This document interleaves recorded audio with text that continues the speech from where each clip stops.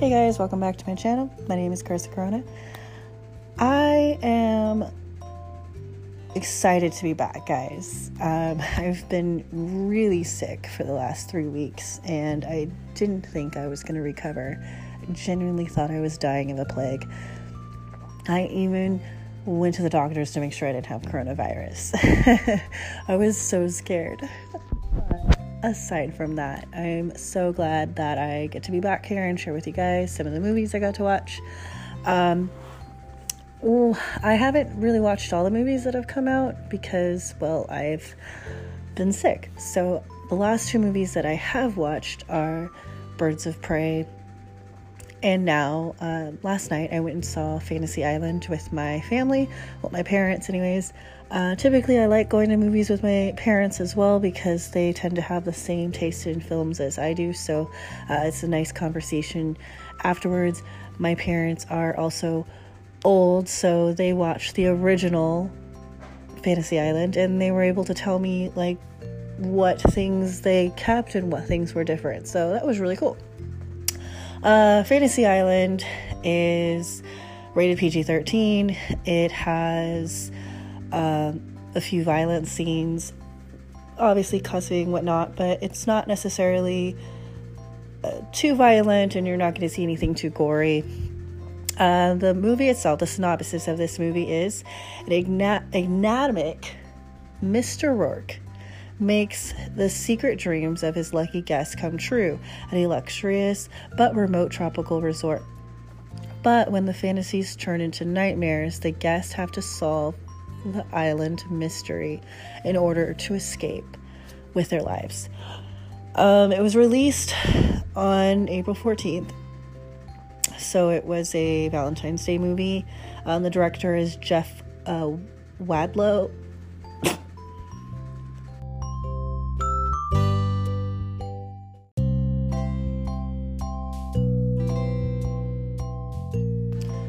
The director of this film is Jeff Wadlow. They had a budget of $7 million, and it was produced by Jeff as well and Jason Blum. The production company is Blumhouse Production and Columbia Pictures. It's starring Lucy Hale, Maggie Q, Michael Pena, Patricia Doubleday, and Jimmy O. Yang. They also had scenes with Ryan Hansen and Michael Rooker. That was actually kind of funny to see. I really liked that they had Michael in there. I haven't seen him in a film in a really long time, so it was kind of interesting to see him in that. Basically, Lucy Hale plays a young girl who, when in junior high, was severely bullied by the character played by Portia Doubleday. I've never seen that actress in a film before, at least I don't think. That's kind of sad. If I have seen her in a movie, she just wasn't memorable to me, but she played a pretty good actress. She was good actress in this film. I would say out of all the characters in the film, the people who did the best acting would be the Portia Doubleday and Maggie Q. I definitely thought they made their storyline believable. Lucy Hale, her character has a couple plot twists, which is pretty interesting, I guess you could say. And the entire film itself was based in one location, so it makes sense why the budget was only $7 million. They still have to pay everybody, so pretty much no one made any money during this time except for the producers. The producers did make their money back because the opening weekend for Fantasy Island came into number 3. It had 12 million. So it made its debut with 12 million, and so far I believe it has about 14 million in its box office.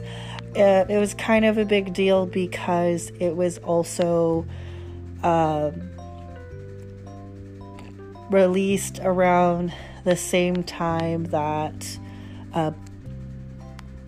the movie Sonic came out, which a lot of people were planning on going to see. And then there was an independent film that also came out. I'm trying to find what the name of that film was, but I can't really see what. It was another independent film that also released. I think it was a love story. I don't really know. I'm trying to find it. Just because The Photograph. That's what it was called, The Photograph. So The Photograph, Sonic, and Fantasy Island all came out at the same time. So they're kind of just trying to see like who made the most money and whatnot. So basically these producers made their money back, but also a couple mil also. Call of the Wild was out last night, and I actually ran into my cousin, and she was going to see that film. So I'm gonna have to ask her what she thought about that, and also watch it myself. My kids saw Sonic. I think they said they loved it, but I have not seen it, and I still have not been able to go see Downhill or Parasites. So basically, to come back to the topic of Fantasy Island, would I say this is the greatest movie ever? No. Would I say that it matches up to any other horror film that's come out either last year or this year? No. But I would say it's better than The Turning. So if you're going to see either movie, I would watch Fantasy Island. My mom mentioned that the film was based off of a show that had been airing in either, I believe it was the 90s. I don't remember the show. I also was like a kid, so I don't remember the show. But basically there was the opening scene where the character yells, the plane, and I guess that is something that was referenced from this actual film. 78. So first episode was January 28th, 1978. Final episode was May 19th, 1984. So it was a really long standing show. That's really cool. I should probably look this show up. Anyways, so the synopsis of the TV show is basically the same. The secret dreams that people come to have end up becoming nightmares. And he is assisted by Tattoo, a little person who could be trusted to sing out the play. So in the TV show itself, he has an assistant named Tattoo, who is the one that initially yells out that there is a plane. So in the movie, it starts out with a different character who sees the plane, and she doesn't necessarily yell it out. She just kind of mentions, oh, look, the plane. And then she runs back and she tells the guy.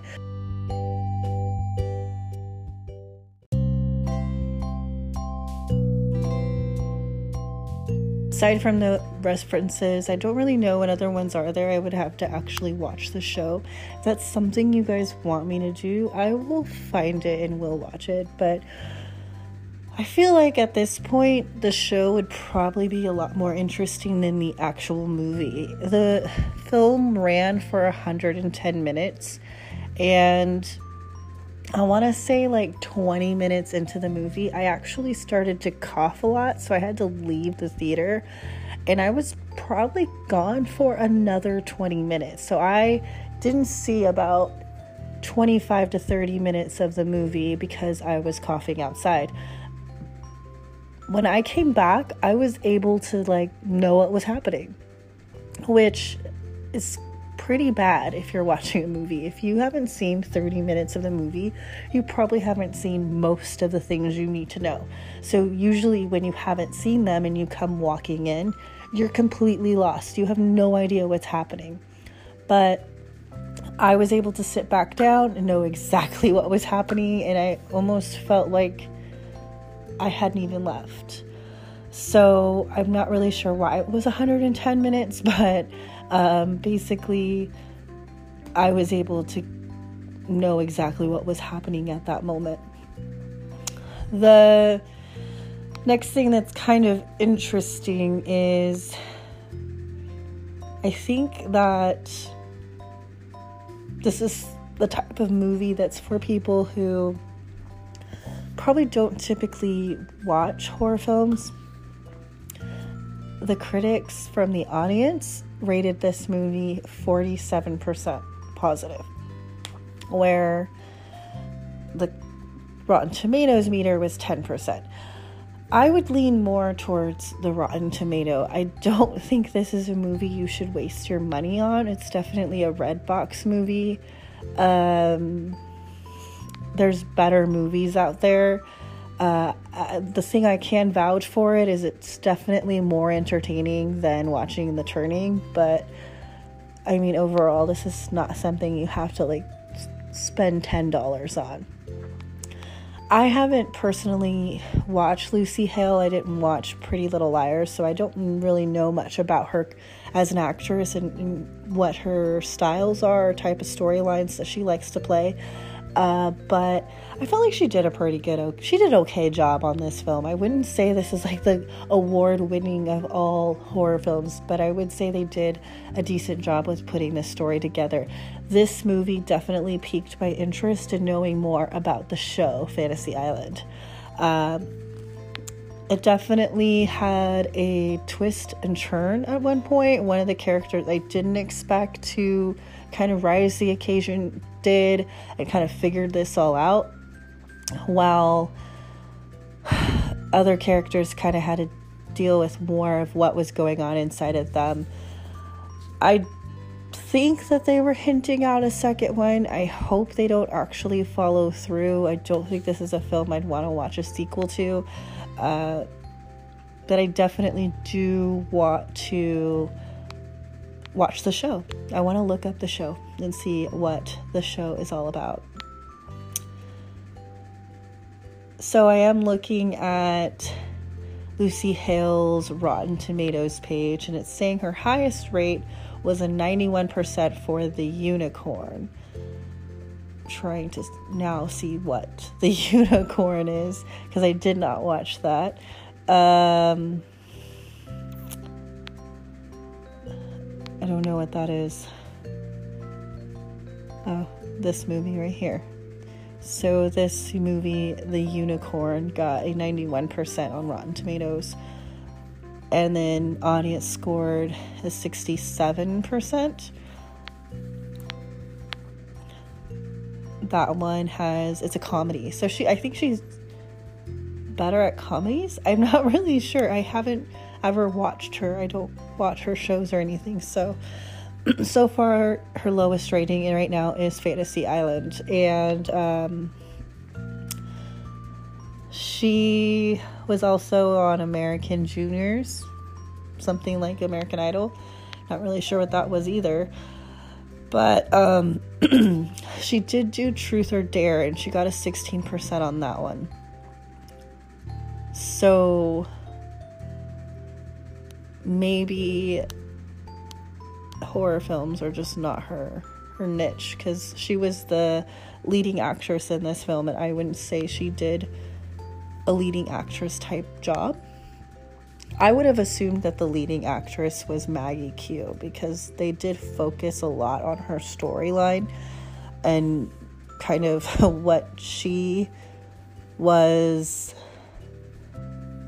dealing with. I think basically the entire storyline revolved around her one choice in her life, that kind of involved other people. So yeah, I feel like I'm dragging on with this one. It's really not worth talking too much about, so I don't want to sit here and just chat away with you guys. But I just personally would not say that movie is a movie that you should go see. The next movie that I went and saw was actually February 1st, I believe. It came out February 7th. Yeah, February 7th it came out. I went and saw Birds of Prey. When I went and saw it, it was called Birds of Prey, but they changed the name to Harley Quinn Birds of Prey. I'm not really sure why. I'd have to look that up, but it's getting a 6.6 out of 10 on IMDb. Rotten Tomatoes gave it a 78%, and Metacritic gave it 60%. I feel like that 60% was a little harsh. I would definitely stick with the 78%. I would have given it a 7 out of 7. The cast is starring Margot. Pull her up. She played in Suicide Squad as Harley Quinn, and I definitely like her as Harley Quinn. I feel like she plays that character very well. And then they obviously brought in some other characters so that we could be introduced to the Birds of Prey. Black Canary, Huntress, and then their Renee Montoya, and then their villain was Black Mask, where she was played by Obi-Wan Kenobi. The Harley Quinn synopsis is that she breaks up with Joker and now she has a target on her back. She has wronged a lot of people while she was under the protection of Joker, so now everybody wants their revenge. Basically, the entire film, you're watching everybody just kind of chase after her. The trailer itself is kind of interesting because the scenes that they chose to create the trailer really is completely irrelevant to what's actually happening in the movie. I know there's like an opening scene for the trailer where she's kind of like having that moment of no type thing, and I thought when I watched the trailer it had to do with like some bombing or something, but it was not. It was a sandwich. She was crying over a sandwich. This movie was written by a female and produced by Margot Robbie, and it was directed by Cathy Yan. That's really cool that there was all females that were behind this film. I definitely want to give those applauds to that. However, I wouldn't say that this is like one of those movies where you're like, I am woman, hear me roar. I definitely do not like those type of movies. I don't like the obvious, like, oh god, the woman is gonna win obvious. But I felt like with this film, it was well played. They definitely made you feel for the characters and kind of you're trying to figure out what's going on in this world, basically. It is dark and moody. I feel like one of the things I'm noticing with DC films is that a lot of people are trying to compare it to Marvel, and it's usually because these aren't actual comic readers. People, and that's okay, there's nothing wrong with that. You can totally love action superhero films without ever actually reading a comic. That is totally fine, because sometimes their storylines are completely separate from what is actually going on in the comic. I think that's why The Walking Dead was so popular, is because it is polar opposite of basically what the comics would say. People died at different storylines, and you know, like they created their own. That's what the purpose of creating a film or a television series is about. It's not supposed to be completely exactly like. I think as an author myself and as a lover of literature, I do like to see movies that are turned into films, or books that are turned into films or TV shows, because I want to see what their take is. I want to see what that screenwriter does, how they change it, what they felt was important and what they felt wasn't important. So with all that being said, you do not have to be a person who reads comics to enjoy superhero films, but you do have to understand the difference between each comic world. Marvel comics are vastly different from DC comics. DC comics are naturally very dark. If you've ever picked up a comic from DC, they are very, very dark. I don't think they were intended for children when they were first written, but somehow it got picked up by kids. It's a very dark, very moody type of comic, and I feel like over the years we've been overshadowed by what the happy-go-lucky type comic Marvel is. Marvel is the hero who wants to save the world, and he's happy about it, and he just is the good guy, where DC is the bad guy who thinks he's the good guy, but he's actually the good guy, but everybody thinks he's a bad guy. That's what DC is about. And so when you are approaching these DC films, they are going to have a different element to it. When you watch the Joker was very, very intense, very dark, because you're going into the mind of a psycho killer. He is a psycho killer. So yes, it's going to be very dark and very full of mental health. You don't just do that when in a healthy mindset. Now, same thing goes with Birds of Prey. Harley Quinn is a dark character. She is a woman who was a doctor, and she fell in love with her patient. You are going to get a dark sense from this film. I felt like everything about this film was beautiful. They did the set design, costume design, how the characters were portraying, how the actors were portraying these characters. Everything meshed really well. Nothing seemed forced. I really appreciated that. Could it have been better? Yes, it could have been better. There are other ways this film could have been written better or acted better, of course.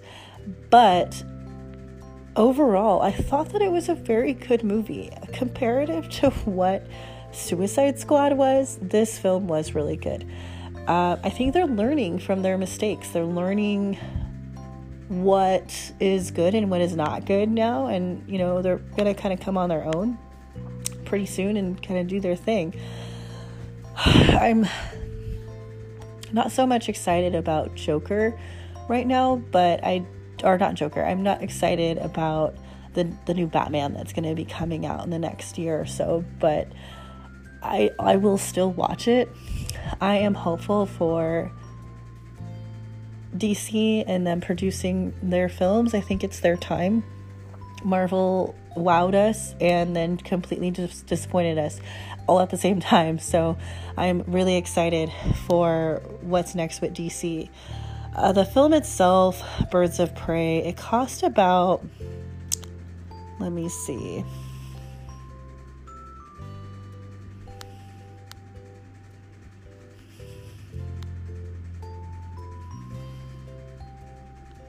the budget was 82 to 100 million, which is extensive because they literally only had like 2 sets. So I don't really know why it was costing so much. Probably because of all the big names that they had.